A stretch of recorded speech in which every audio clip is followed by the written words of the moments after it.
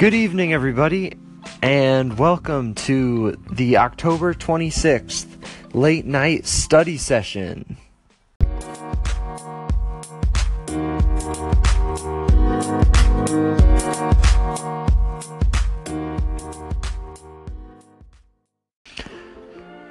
So I'm part of the leadership or core team of my church's middle school youth group. It's called EDGE. And we have our EDGE nights every Thursday from 6:30 to 8 o'clock at night. And so I was thinking, since that's kind of a cool thing to talk about, I'm going to start a new segment called Adventures in Middle School Youth Group. And what it'll be is I'll tell you about how the youth group has gone each Thursday night, because honestly, it gets a little crazy sometimes. And why not take advantage of that and put it in a podcast? So tonight on Adventures in Middle School Youth Group, we opened the night with a couple dangerous foosball games, and I get way too competitive when it comes to just about anything. So I was playing with a couple of the other core members. I was playing with some of the teens, and I just was way too intense about it. I was spinning the players really, really hard, and I was yelling when I scored and all that, and it was a little intense. I won every game I played because I'm playing a bunch of middle schoolers, but it was fun, and I kind of had to step away because I was if I keep at this, I'm going to lose all of my core member friends, and all the teens are going to be we don't want to hang out with that lame dude who just hangs around the foosball table. So I left and let other people play, and I probably should avoid the foosball table for a while, just because it just goes in a really bad direction for me.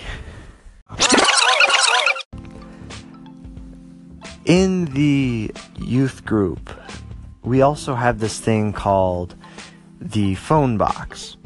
And the idea is we really encourage the middle schoolers, the teens, to put their phones in this phone box. To disconnect. Because you really don't want kids to be on their phones the whole time while we're trying to help them to both hang out with each other and grow closer to God.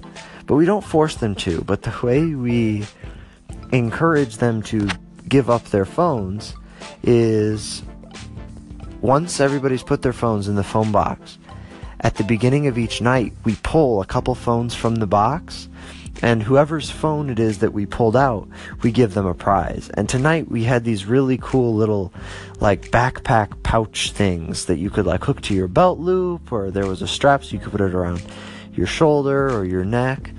And our pastor actually brought them in because he found them and thought they were cool, and he wanted to help out the youth group. So it was kind of funny because everybody sees the phone box when they first come in, but when we brought the phone box out again to pull the phones and we showed everybody the backpacks, probably at least 6 or 7 more teens were hold on, I've got my phone, and they wanted a chance at the backpacks. So that was a pretty cool thing to see tonight. And then after that, we play everybody's favorite youth group game, the Human Knot. Now, I never actually liked Human Knot very much because, as the leader of the youth group, her name is Lauren, said, it's a pretty quick game. You play it when you feel like you're going to need some extra time later in the night, so you play that. And I never liked it because there's so little actual competition. You're mostly just trying to unravel yourself from your teammates, and quite frankly, I was never very good at it. So I was always up for games more like dodgeball or sharks and minnows and stuff like that. But we played Human Knot tonight, and my group, because it only had 6 guys in it, we won, and everybody else had like 15 people. So maybe we cheated, maybe we didn't. I don't know. I don't think we cheated. We didn't try to only have 6 people. That's just how it worked out. But we did end up winning. So that was pretty exciting. Well, after we finished playing Human Knot and giving away the little backpack pouches, we heard a talk from the coordinator of our youth group, I mentioned before, Lauren. And she talked about Halloween. And interestingly enough, Halloween is the celebration of the night before a popular Christian feast, actually, called All Saints' Day on November 1st. And the way All Saints' Day works is it's a day you're supposed to go to church if you're Catholic.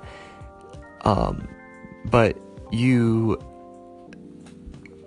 it's a day to ask the people in heaven to pray to God for you, for prayer intentions. It's not like a luck thing. If God doesn't want it to happen, then it won't.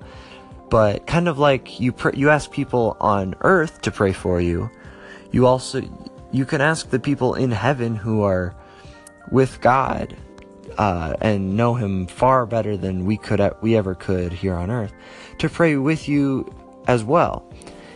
And November 1st is a special day set apart for that. And so Halloween it's a little secularized now, but it's actually a celebration of that, of remembering those who have died, praying for them, and also asking those who have gone ahead of us to pray for us, which is really, really cool. And it made me much more excited for All Saints' Day on November 1st, and maybe even a little bit of Halloween this Tuesday.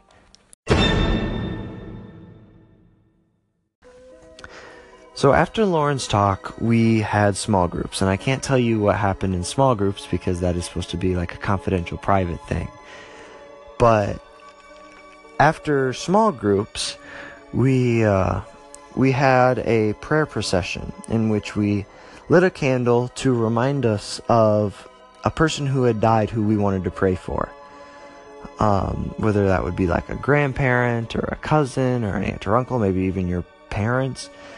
But we just lit the candle as a symbol of that person's soul. And then we walked around the church and we prayed for those souls. And then we placed the candle in front of the cross. And so the idea was, obviously, that candle isn't actually anybody's soul or anything, and we never claimed it to be. But it's a visible sign of a spiritual reality that we were sort of offering this person's soul to God in His mercy, and we were just asking God that He would be merciful to them. And, God is a merciful God, and He loves to have people with Him in heaven. So that was pretty cool. And then after that, we finished off with a prayer, again, for those who have died. And that's when youth group ended. And so that was pretty cool. After that, we cleaned up, and Lauren gave me a lighter and told me to go find somebody and ask them where to put it. And I never found the guy until it was like way too late. She's like, go find Jake and ask him where this goes. And I couldn't find Jake. I helped put away a foosball table. I helped put away electric lights. I helped put away all those candles. I helped put away a whole bunch of stuff, but I could not find Jake to ask him where the lighter was. And so later, he walked into the room where we were having our core team meeting. We hadn't started yet, but he walked in, and he's like, "Hey guys, do you know where the second lighter is?" And I was like, "As a matter of fact, it's in my hand." But that's not actually what I said. What I did was I stood up, and I looked down, I was like, "Yeah, I just had it. Where was it?" And it was in my hand. And so I'm looking around everywhere where I was sitting. I was like, "Where is it?" And everybody's like, "Dude, look in your hand."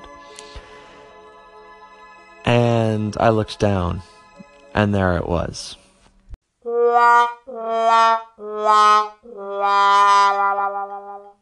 So I handed the lighter to Jake, and we had our closing meeting, and then after that, we all headed out of the church, and we had a conversation about dogs and how you shouldn't give dogs human names, and why you should have 2 dogs, and a whole bunch of weird different things about animals and pets. We have kind of weird conversations after all the middle schoolers have left. But after that, we all headed home, and that's the end of Adventures in Middle School Youth Group. Alright, well, I think that's going to conclude our late night study session for the night. Probably won't be able to talk to you tomorrow. I've got a football game. But other than that, thanks for hanging out with me tonight, guys. I will talk to you probably next week. Until then, have a great weekend. God bless.